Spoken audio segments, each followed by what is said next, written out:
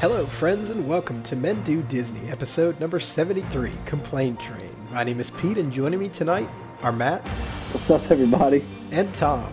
How's everybody doing? We're three guys who want to help you make the most of your Disney World vacation, as well as to bring some of that Disney magic into your life every day. So put on your favorite pair of Mickey ears, lower your safety harness, remain seated until the ride has come to a complete stop, and men, let's do Disney.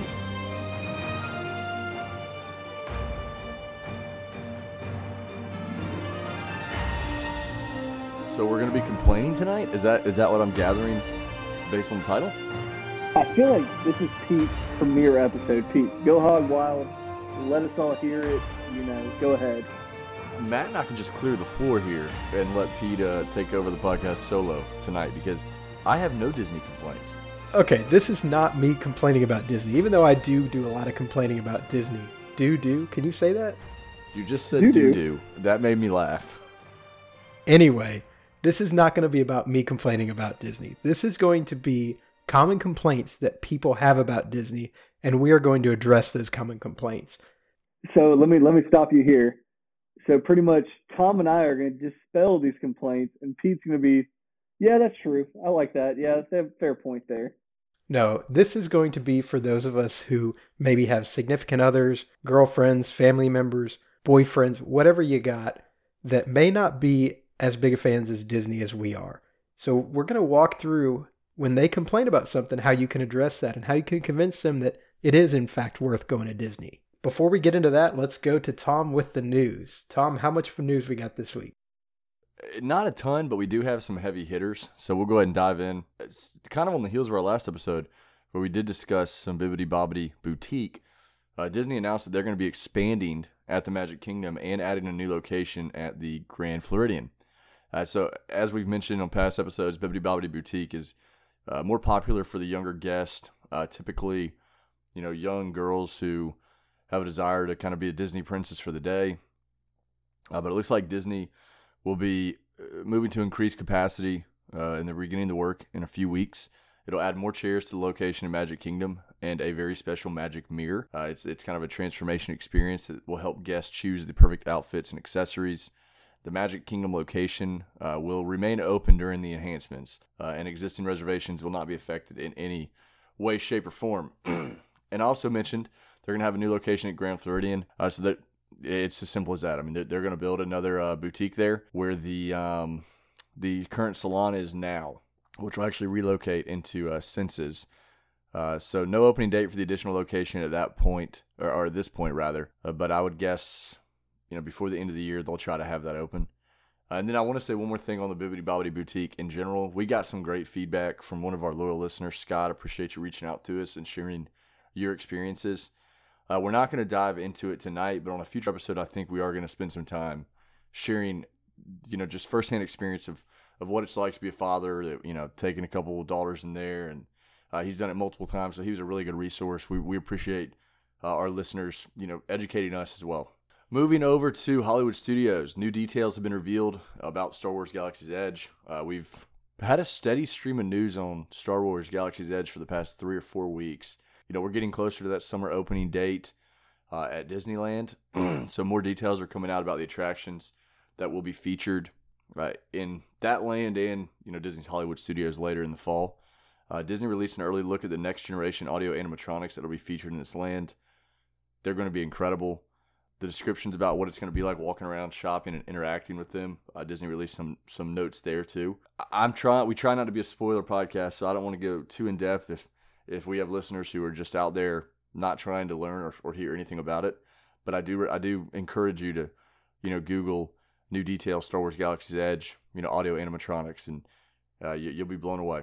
Staying at Hollywood Studios, Fancy Nancy replaces Sophia, the first at the meet and greet.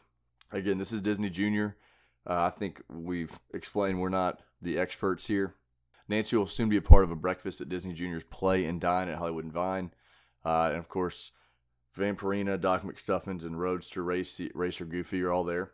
The new character experience will obviously replace Sophia the First, who will no longer be meeting guests in this area of Hollywood Studios. And then last thing in Hollywood Studios, preview of Dumbo is now open at Walt Disney Presents. I know if you watched the Oscars, you saw a few previews pop up. But again, this film comes out, I think, March 29th. So it'll be there. It'll be there all month. Moving to Animal Kingdom. A new show has debuted at Disney's Animal Kingdom. The brand new Bollywood Beach Show, which brings traditional Indian dance together, has now opened at Disney's Animal Kingdom in the Asia area of the park. It'll be performed several times daily at the stage across from the, I can't remember the theater's name there.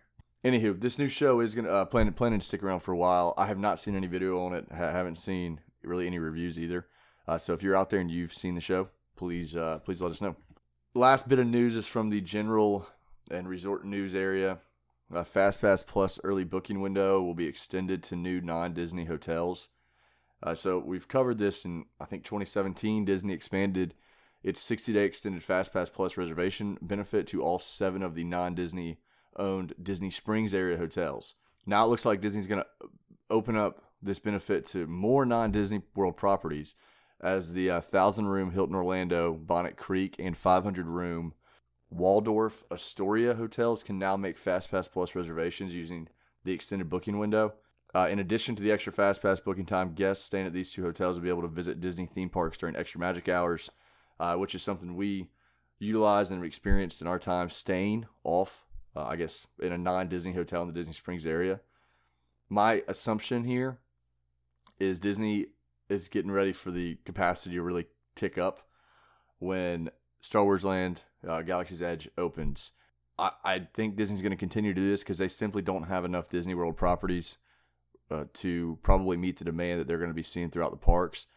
And this helps. I mean, this, again, it makes Disney more affordable in a different way. And so if they can continue to pack out the parks, and obviously this is working for the Disney Springs area hotels, it's probably a win-win for all involved. You'll probably continue to see Disney expand the benefit to more non-Disney hotels. But other than that, that's all I had for the news. Peter, Matt, please feel free to jump in if you have something. Nope, I think you've covered everything, and yeah, I agree. I think the reason for this expansion is because Disney just doesn't have the capacity what they expect for Galaxy's Edge, and I think we'll continue to see more and more hotels get added to this until Disney can up that capacity. It's going to be a madhouse. It's going to be awesome, though. Yeah, it will be awesome. I mean, if you look at all the news that's come out, again, we're not going to spoil anything for anybody, but you look at all the news that's come out. One thing I will say, it seems like a lot of shops, a whole lot of shops. Yeah.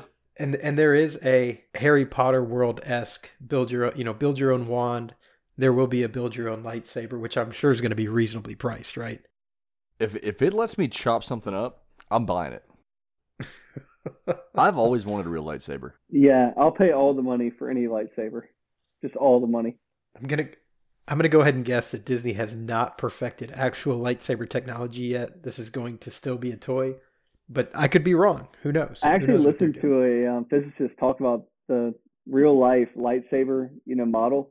He basically said you can't do it because there's no way to stop the light from going on to infinity. So you just be cutting through everything. Anyway, we'll see what Disney comes up with. Looking forward to that. With that, we'll go ahead and pause for just a second to hear from our sponsor. So your family is coming to Orlando, and the thought of lugging your stroller onto the plane isn't your idea of fun. But you're smart enough to know that conquering the theme parks of Orlando without a stroller for your kids could be a vacation killer. As parents ourselves, we get it. You're not asking for much. You just want the convenience of a clean, affordable stroller or crib delivered to your hotel or vacation home, ready to use. Welcome to Kingdom Strollers, a Disney-featured stroller and crib provider that does exactly what you're looking for at a great price. To book your stroller or crib, just click on the item you'd like to reserve and select the dates for your rental. We run a tight ship, so we will never overbook. Next, tell us where you're staying and choose the times for delivery and pickup. Then, choose from helpful free accessories like cooler bags and rain covers. It couldn't be easier. If you have any questions or concerns, you can check our FAQ page or just give us a call. We are always ready to answer your questions. Once you've placed your reservation, there's nothing left to do except count down the days until you're in sunny Florida. So what are you waiting for? Go ahead and book your stroller or crib from Kingdom Strollers today. All right, guys, so let's talk about one of my favorite things to do, and that is complain about Disney. Come on, Pete, if you gave me one guess, I was going to say complain about Disney. You would have been 100% right. I just kind of threw together a list here. These are some things that I've heard over the years that I've heard from some of my family and friends. You guys feel free to add some if you've got some additional ones. The number one complaint I want to say that I hear about Disney is that it's too crowded. I guess I can relate to that. Like, sometimes I feel like, you know, for me, trying to get from one part of the park to the other part, like knowing where I want to go, sometimes it's a little difficult to get there. But I really don't think it's too crowded. I just think it's the happiest place on earth where no one can complain, and you just get to where you're going when you get there. So, I mean, are we here to disprove the complaints? I would say that what I'd like to do is, how do we address these complaints? How do you convince somebody that says, no, I'm not going to Disney World, it's too crowded? What do you say to that? I think it's just a personality trait. Like, some people don't like crowds. What are you going to do about that? You're going to Disney World. Well, I mean, if you're going to go somewhere fun, you just need to anticipate there's going to be a crowd. I mean, you're not going to go find a crowd at, let's see, what is something that's not fun? Universal. Just kidding.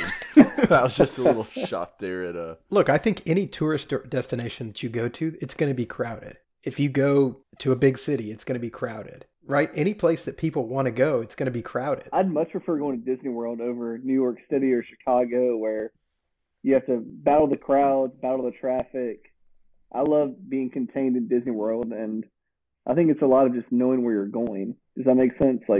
Correct. It's knowing where you're going, and I think it's also planning the time that you go. I mean, if you're going with somebody that hates crowds and hates being around a ton of people, you're not going to try to plan a trip for the middle of July, right? You're not going to plan a trip Christmas.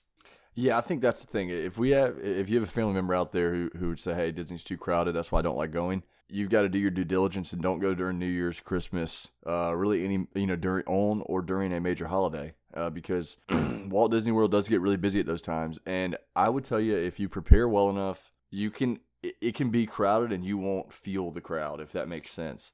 But I mean, a New Year's Day or a New Year's Eve or a Christmas Day, there's no avoiding that kind of level, that crowd level. Yeah, there's certain times of year you just can't avoid crowds. Right, totally. And so you plan for that and you don't go during those times. And you're right. You know when you can go to – you don't go to Epcot on a Saturday night. That's where all the locals are, right? You avoid that park on a Saturday night. So you know what park you go to on what day, and I think that helps alleviate some of the crowd as well. I think it was just going back to like we originally talked about. If you do anything fun, it's going to be crowded. So let's move on to the next topic, because a crowd, it's going to be crowded. Deal with it.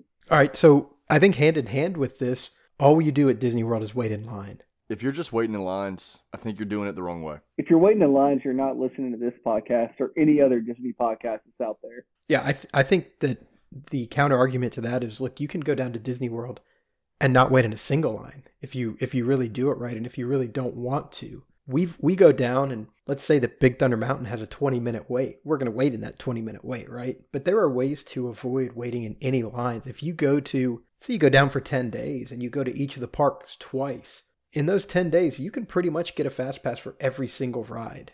So there's no need to wait in line. There's no need to wait in line for food. You can make all your dining reservations in advance. You can pre-order your food in advance, so you don't have to wait in line to eat. There's really no time you ever have to wait in line other than getting on the bus or the monorail. Outside of your fast passes, I would argue that you don't have to wait in a line at Disney World at all. Like, if you see a 20-minute line, there's so many other things to do in Disney World that don't require waiting in a line, that you can stay busy throughout the day, and you'll be slap tired by 5 p.m.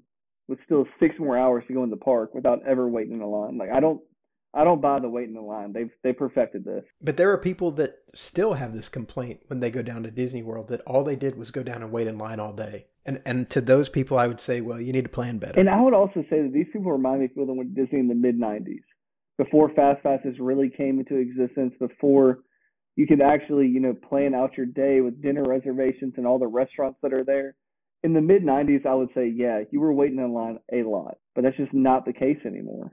It's getting back there, though. It's getting more difficult to get additional fast passes. So we are kind of going back to that. But I agree with you. There's not nearly as much of a need to wait in line now as there was 15 years ago. Hey, you know what? Actually, I'll throw down this challenge. If any of our listeners are worried about waiting in lines, take one of us with you on your Disney trip. We'll plan the entire thing. You pay for us, but you will not wait in a line. There you go. All right, so moving on to the next complaint. I don't know that this is as big of a complaint anymore, other than for people who do not know Disney World at all. But I don't want to go down and eat just crappy food for a week. Well, Disney has some of the very, very best restaurants in the southeastern United States. I think that if you're eating crappy food, you're choosing to eat crappy food. If you actually are a food connoisseur and you do the research, you'll see that there are restaurants all over the place in Disney World. So there's certainly, I guess, what you would call crappy food at Disney World. But there's crappy food at every theme park you would visit in the world. What Disney, where they differentiate themselves here, and if I heard this complaint from a family member, I would throw out, all the great restaurants they have that aren't necessarily in the park. Because if you're hearing a Disney complaint, in most cases, they probably aren't huge Disney fans. So to go to a nice restaurant out of the park would be probably a treat. But the food at Disney World can be really good, and you don't have to just eat theme park burgers and hot dogs and fries. I mean, at Magic Kingdom, at Epcot, at Animal Kingdom, and even Hollywood Studios to a lesser degree. But there are tons of different food options that have totally different cuisines, like a night and day difference. And so I think there's a lot of good restaurants from a theming standpoint, from a service standpoint, and from a food standpoint. Yep, I've got really nothing to add to that. There's plenty of good restaurants at Disney. Take your pick. If you want to go fancy, you can go fancy. If you want to go casual, you go casual. You can go very fancy.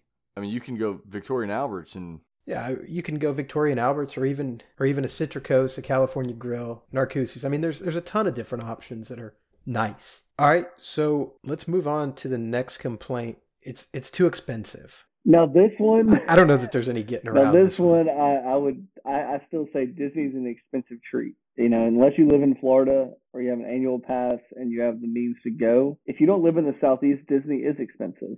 But if you live in the Southeast, Disney's not expensive. Yeah, so this is a complaint that I'm not going to try and disprove.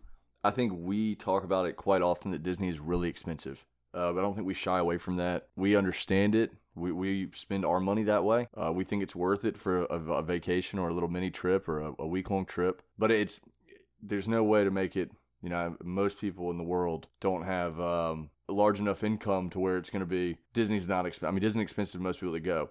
But, again, while it's expensive, Disney has creative ways that you can pay. You don't have to pay for it all at once. You do have to pay for it prior to your trip beginning. But what I've done when we've taken big, long week trips is started paying for it, almost 10 months out. And so every month you just throw, your extra spare change in, and then you get to a point and you're like, whoa, I've paid this thing off. So that's one way to avoid the massive hit that Disney is, because it's expensive. Yeah, I was about to say the exact same thing you just mentioned, Tom. But I have friends that are, both the husband and wife are teachers. They plan a Disney trip a year ahead. The trip's $1,500. They break it up over 11 payments. And an extra $150 a month for a big family vacation is not that big of a deal to me. And they don't feel like it's a big deal either. And it's just everything's paid for, taken care of. They get there, they have a blast. If you want to go be on a beach, yeah, Disney's not your place. But if you want to go to have a family-friendly, exciting vacation, I don't think Disney is too expensive. You say that, but you could go to Disney and sit on a beach all day, or you could go to Disney and sit by the pool all day. I mean, you really could. But I will say this, Disney does have some ways, and there are ways you could make this trip more affordable. But you're right. This is a luxury. It's a vacation, right? I mean, you're going to pay what you're going to pay for it. But you can stay off property. You can bring food in. There are certainly ways you can save money on it. But the fact is, you're still going to have to stay down there. You're still going to have to buy tickets to the theme parks, and tickets are expensive, and they're only getting more expensive. So yeah, I think this argument, if this is something where you're saying, wow, this is really, really expensive, I can't afford this, then obviously you don't need to go. Yeah, I would say what's the alternative? What other vacation are you going to take?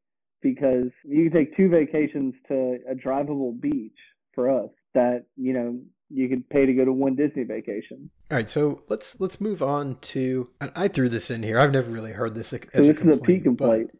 It rains all the time in Orlando. It's going to ruin our day. Yeah, you're right. It rains all the time in Orlando. What are you going to do about that? I mean, this is just like a... But the thing is, it only rains a little bit, right? I can think back to our trip. It rained for, an hour, 45 minutes? Yeah, I mean, it's not going to be a rain all day, and I get it. Like don't plan your Disney trip during a hurricane or a tropical storm where it's going to rain nonstop for 4 straight days. It's going to rain for a little bit. You know what? Most of the time, I enjoy the rain when I'm in Disney. It's hot. I'm get a little refreshed. Get some raindrops. Move into indoors. Go to the bar in United Kingdom. Have a couple drinks and I get on my way. Yeah, just make sure you bring a poncho in and you don't try to buy one of Disney's $45 disposable ponchos.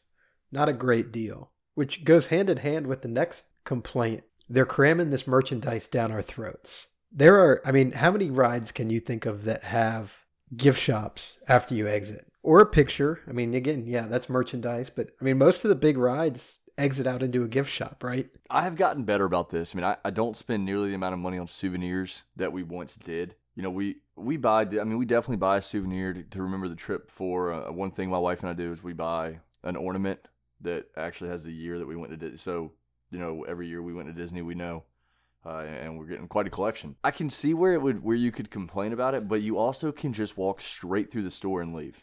Not only that, you set a budget, right? You say, hey, this is what we're going to spend on merchandise, and you don't exceed that. And if you're going with kids, that gets a little bit more difficult because kids don't necessarily understand that, but...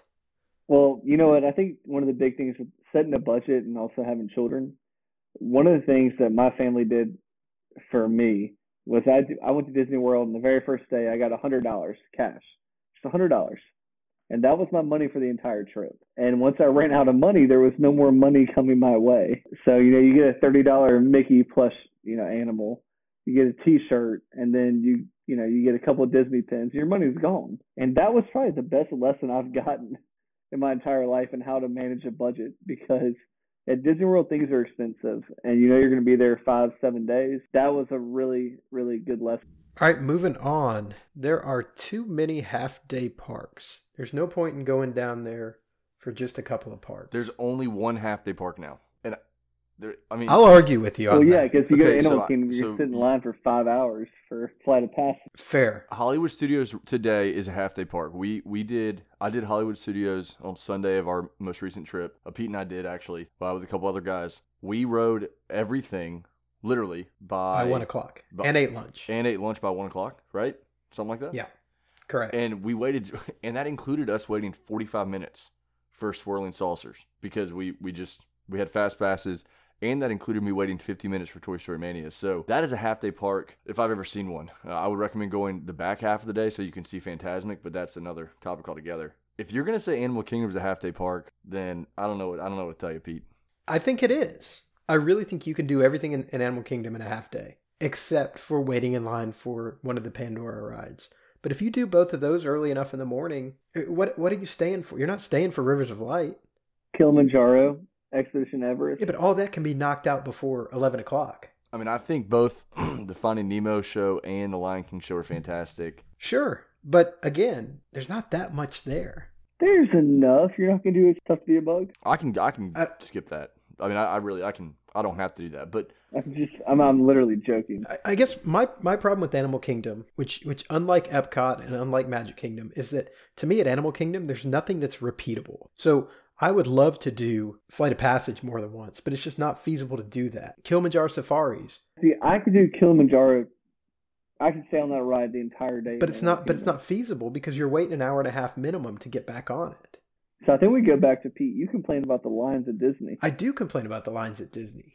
But I think that makes Animal Kingdom a half-day park, whereas Magic Kingdom, you can get on a lot of these rides multiple times without a problem, without waiting an hour and a half, without waiting 2 hours. Yeah, even so right now, Flight of Passage is nearly impossible to get a fast pass for, but you're especially not going to do it twice. We were fortunate enough on our trip right after it opened to get 2 fast passes in a day for it. A little humble brag there. I see your point in that you're going to ride it once and that's it. You're not going to get a chance, and Na'vi River Journey is just not a good attraction at all. Actually, do not wait in line. Do not wait in line for Na'vi River Journey. But Kilimanjaro is so different every time because obviously it's the animals have like free reign of where they would like to roam.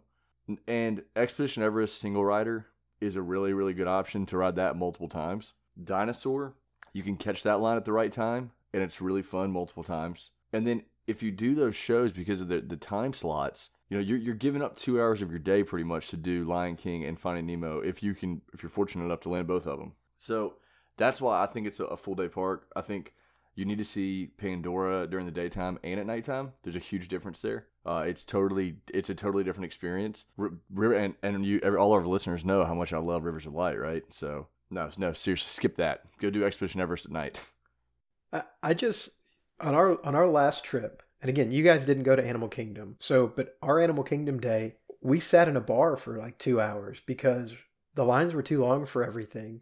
Now, granted, we did not do Finding Nemo. We did not do Lion but King. let's say that the lines are too long for what? Like Flight of Passage, and that was a 5-hour line. You don't want to get into everything. That. Like, you're not talking about everything. Something was wrong with Animal Kingdom that day because Pete and I were texting, and obviously I was checking wait times. He was checking Magic Kingdom's wait times, and that was just horrible luck. I mean, that was really, really, everything was 100+ minutes that you would want to ride, except Dinosaur, and that was still like over an hour. I mean, even single rider Expedition Everest, we waited like 35 or 45 minutes for. Yeah, I mean, that's not fun. That's not fun at all. I guess the complaint is semi-validated because we have, Pete is adamant that he agrees there are two half-day parks, and I'm the other way. I think Hollywood Studios is for sure a half-day park, but nothing else. And look, you can make that argument, but I would argue that there is so much to do at Epcot. There's so much to do at Magic Kingdom. Both of those are multi-day parks. You can stretch Animal Kingdom and Hollywood Studios into full-day parks if you really try and if you really spend the time doing everything at every park. Yeah, and one of the things, I 100% agree with that. Before we go on to the next topic, I want to go back to the lines are an issue. You're going to spend all your time waiting in line. You might wait in line like you're talking about. There's some rides in Animal Kingdom that day that everything was over an hour. But with smartphones nowadays, would you rather be waiting in line without a smartphone or sitting at your desk, cruising Twitter, cruising Instagram, not doing work, and still being at work? I think that nowadays you can be in the line and you can be on the internet, you can do whatever you want to do to pass time, and at least you're in Disney World. I agree with you, but I do want to make a complaint about the smartphones, and that is that I feel like waiting in line, everybody's got their phone out, everybody's on their phone. Like, nobody talks anymore, and I miss that.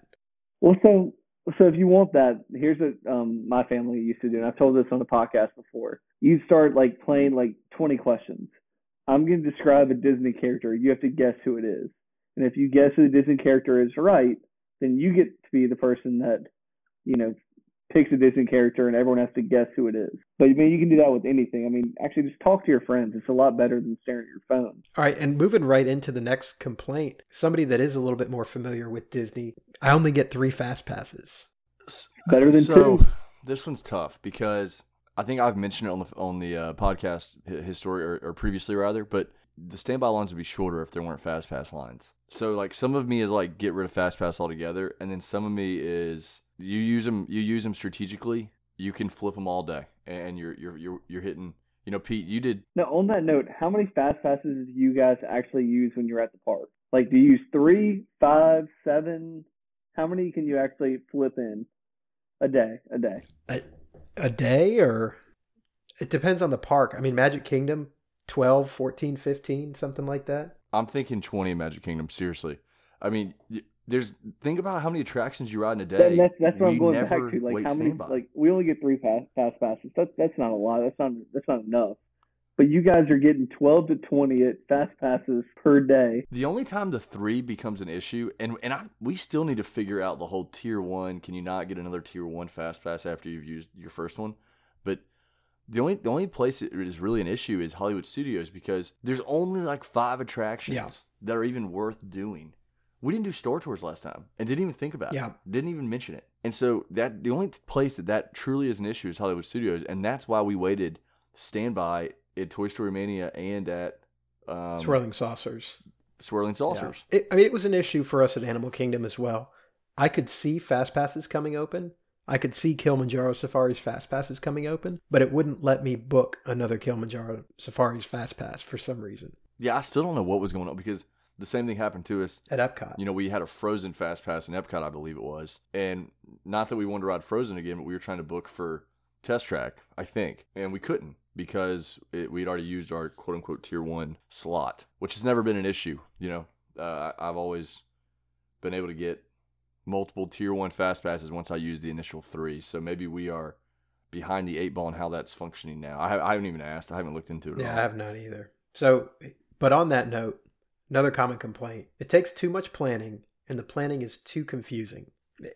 It takes a lot of planning. There's no getting around that. And I think that like the three of us are numb to the planning part of it because, it's funny, like, my wife's family, they love Disney World. They haven't been in 10 years. And they say like, well, we'll just go to Disney World. And I'm like, well, how are you going to plan? They're like, well, we're just going to go. And I just like, I like grit my teeth. I like scratch my wrist a little bit. I'm just like, And those are the type of people that will go, will have a terrible time, and then will never go back again, unfortunately. So I'll tell you, Disney does take a lot of planning. This is probably a legitimate complaint, and I would probably validate this one. I'll tell you, when I went with my wife, who had been and used the app before, I hadn't been since the app came out at this point. I could not have navigated Disney because I didn't, it's my first time really planning a trip. She planned it all actually, but it was the first time I was there without my parents or my mom doing everything, and I had no idea how to get fast passes, it was all brand new.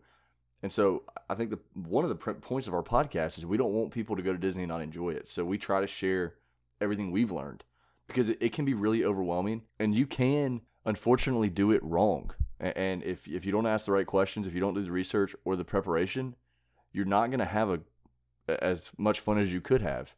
So this one, I can understand where people could complain about the prep work that's required, and then actually your execution of your plan, because that's really important for your family. And again, I come back to, if you're a listener of this podcast and you're worried about planning your trip, you're worried about how to do it, pay for our trip, and we'll plan everything.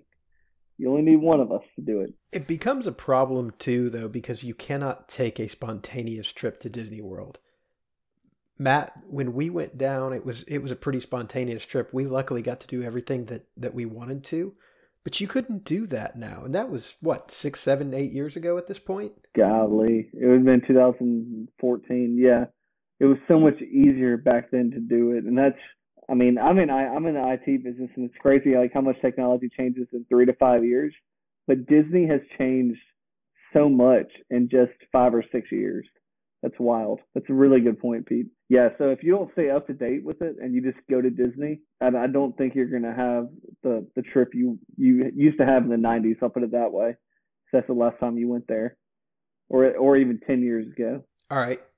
So moving on, this is a pretty easy one. The hotel rooms don't work for us. And I think specifically here, we're talking you got mom and dad and 2 kids. They don't want to share a room. You've got so many options for hotels at Disney World. You can get 1-bedroom suites. You can get 2-bedroom suites. You can stay off property at a suite hotel with separate bedrooms. You can all stay in the same room. You can get separate rooms. There's just so many options here. Yeah, I think that just goes back to, if you'd like to stay off property, you can probably get a room that's a lot different than staying on property. Or you can stay on own property and get the biggest room that's in Disney and pay a premium price. But yeah, it doesn't matter nowadays. Anywhere you go, you're paying a premium for a place to stay, whatever hotel you go to. And it might be small, it might be cramped, but how great is your hotel experience normally? If you're just going to stay at a Holiday Inn, it's probably the exact same experience you're going to have at Disney World. I guess my other counter argument to this is, look, how much time are you spending in the rooms when you're at Disney World? Yeah, I'm there for at best 8 hours a night, and then I'm back on my way. Something that I really do want to dive into, and Pete, you'd have to definitely be the knowledge base on the DVC resort you stayed at. But I can compare a value and even a moderate resort to what I stay whenever I stay in the Disney Springs area hotel. The DoubleTree typically is where I pick. I would love to know how those rooms stack up to the elite rooms at Disney World, because for what you pay, it absolutely smashes the benefits that you get at a moderate, aside from the Disney transportation and being in the Disney bubble. But as far as space, you can easily fit 4 to 6 people in these suites at the DoubleTree. And I think I told Pete this, but I found a room for $93 a night in August. So I would love to. I'd love to compare. What kind of experience I guess you would have in a DVC resort or a Grand Floridian type hotel versus your standard DoubleTree or Hilton suite you can get. You're not going to get that much nicer of a room. right? I mean, it's a hotel room's a hotel room. From a space standpoint, I've stayed in a 1-bedroom suite at Wilderness Lodge, and it was comparable to a 1-bedroom suite. I'll say it was about the size of 2 hotel rooms put together. That's nice. And that's what you get in those 1-bedroom suites at the DoubleTree. I mean, you get, the couch with the pull-out, the TV, the little tiny kitchenette. Your kitchen was definitely more advanced. And then in the room you have your, bathroom. And you had more bathrooms. We had one bathroom where you had 2.5, I think. We had 1.5. Okay. So from a space standpoint, it's probably the same. What you do get at Disney World that you don't get staying off property is obviously you're at a Disney hotel. So you get the Disney theming in the rooms. You get the Disney theming in the lobby.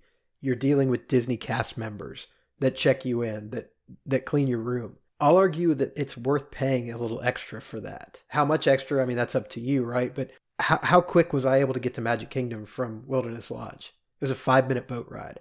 I could be at the Contemporary in 5 minutes from Wilderness Lodge and hop on the monorail from there to anywhere. So I think it's worth it from a convenience standpoint, from an amenity standpoint.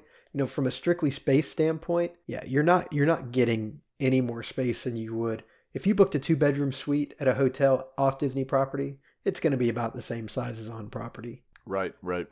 Anywho, just an interesting way to look at it. Maybe we can do an episode on that in the future. Yeah, absolutely. Sure. I do think it's worth looking into. So 2 more here, and I think these are big ones. And I think if you're going to convince your wife, husband, significant other, whatever, to come to Disney, you really, really need to be able to address these 2 points. The first one is the most challenging for me because it's not in my experience. It's not a relaxing vacation. I struggle with this. Disney's what you make of it. And if what you want is a relaxing vacation, you got to stay at least 7 days. Like, we've talked about it before. Once you get past 5 days, the park ticket admission isn't that great. You're basically just paying for a hotel room. So it's not like you're paying more money to be able to go to the park. So if you stay for 7 days or 5 days, whatever, spread a day out and just enjoy yourself at the resort. Do you guys agree? Yeah. Oh, yeah. No, I agree. But I struggle with this because I'm the type of guy who I get excited. I'm at Disney World, right? So I get up at 5:30 and I'm ready to go by 5:45. I'm ready to hit the parks and spend all day in the parks. And that's not relaxing. So this one is for sure validated, and this one is a hurdle, and it's a complaint that you have to know what you're getting into, I guess. And I've done Disney trips with Pete where it's not relaxing. The way Pete and I do Disney, we are 1,000 miles per hour all the time. We look at it like, hey, we're here for a couple days, like we can suck it up and keep moving forward, right foot in front of the left, right? But I did a couples trip with some friends that we actually will do another one with in August, and it was a totally different pace. And my wife is a trooper. She can do the full speed Disney vacation, or she can, adapt really easily to the let's meander in shops, take our time around the World Showcase, take our time in Magic Kingdom, watch the parade, watch the fireworks at night. So I will agree Disney can be not relaxing, but it also can be relaxing. I mean, Pete and I were talking about a trip in November where, we're building in a spa day for our wives. Pete and I will not go to the spa. We're going to go to the park, but we don't feel like the need to relax at Disney.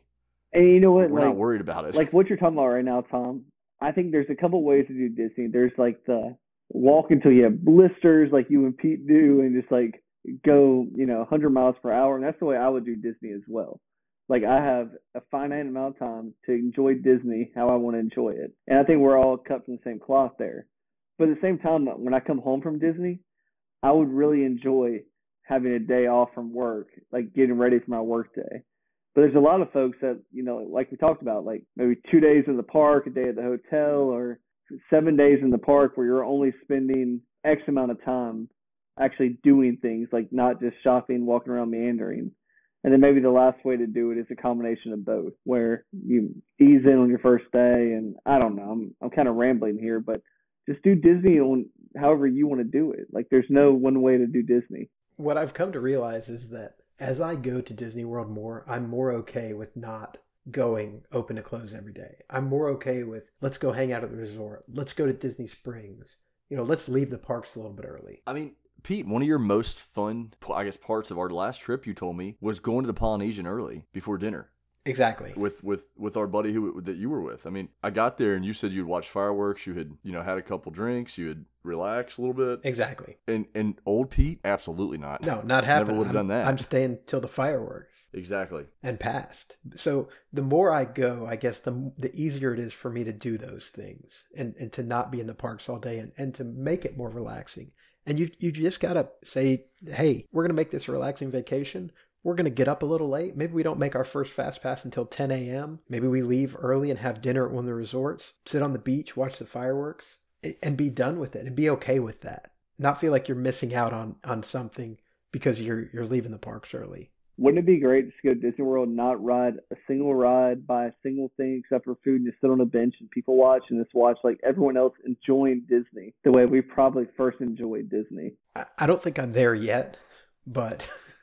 Maybe if I had an annual pass. If Pete had a 10-day trip, he'd stop on the 6th day. Or the 7th day, Pete will rest. So, last complaint that comes up, and you guys have heard this. I still get this all the time. Disney World's for kids. I'm not a kid. I mean, can I still be a kid? I mean, so Disney World is for sure geared towards children. And if you, if that bothers you, you have no soul. I mean, I don't have a kid, and but when I see kids enjoying Disney, it actually makes me reflect on my memories, and I hope they have the most fun time they can. Matter of fact, I try to get out of their way because maybe it is for kids, but I can still find ways to have fun. Oh, there. Past that, I mean, I go to Disney World, I feel like a kid. Like I'm the oldest kid in the area probably, but I mean, I love going to Disney World. I love feeling like a kid again. I love the nostalgia factor. We talk about it nonstop. Like, I think we all go to Disney for the nostalgia factor. I don't think anyone goes to Disney that's not trying to recapture what it's like to be a kid and just have fun and be in awe of something. Yeah, I mean, you go for the escape, right? You go to forget the everyday world. And you go for that Disney bubble. You go to just be at Disney. And okay, yeah, maybe it's geared to kids, but again, everyone's a kid at heart. Anything else to say?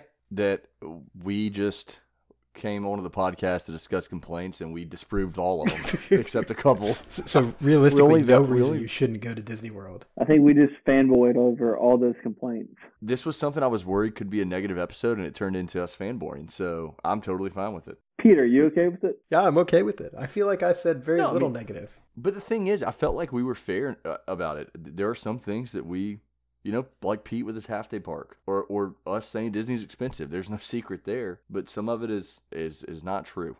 The complaints don't hold up in court. Well, it's not a perfect place, but it's pretty close. Pretty close. Pretty close. All right. Well, with that, let's move on to the secret and trivia question for the week. What do we got? All right, we'll go to the secret. I'm still in the whole I've been rolling with these did you know secrets, and I don't know if I'm ever going to stop. Just FYI for future episodes. I like them a lot. So did you know the dog in the Carousel Progress, is also the dog you see in Pirates of the Caribbean. However, this dog was modeled after Walt's own dog. So where you see the dog in the Carousel Progress and you see the dog holding the keys, one of the most famous scenes in Pirates of the Caribbean, not only is it the same dog and animatronic, it was actually modeled after Walt Disney's dog. So I thought that was pretty neat. Going to the trivia question for last week, what Magic Kingdom attraction is said to have Mickey's little red car racing around the streets below? Come out. Yeah, I have to give Matt credit. He guessed it. It's Peter Pan's Flight, and Matt said I made it too easy because of the hints I gave. But prior to the episode, I asked Pete in I guess less descriptive way, and he struggled to understand what I was trying to ask. So that's why I did throw some hints out there. But again, it was Peter Pan's Flight. If you look down, you will see Mickey's little red car racing around the streets below you.